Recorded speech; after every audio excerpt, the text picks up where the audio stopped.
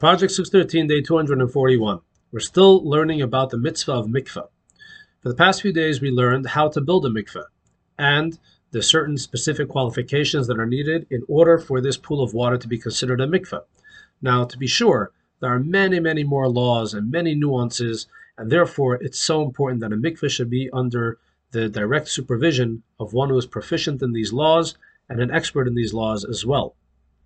But in addition to actually having a mikveh in town, having a mikveh available to the community, one needs to know how to dip in the mikveh.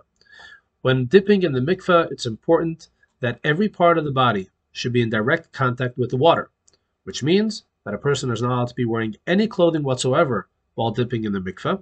In addition, you have to make sure that the body is clean, that there is no chatzitza, there is nothing that could separate between the water and the body. So some dirt or paint or a band-aid or something of that nature is considered a chatzitza, and this is disturbing the dipping. It's disturbing the connection with the mikveh.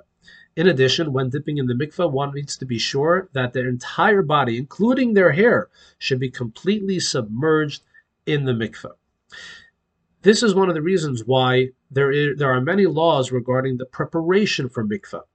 And before using the mikveh, one should become proficient, aware of these laws, and should learn from someone who understands these laws well and is an expert.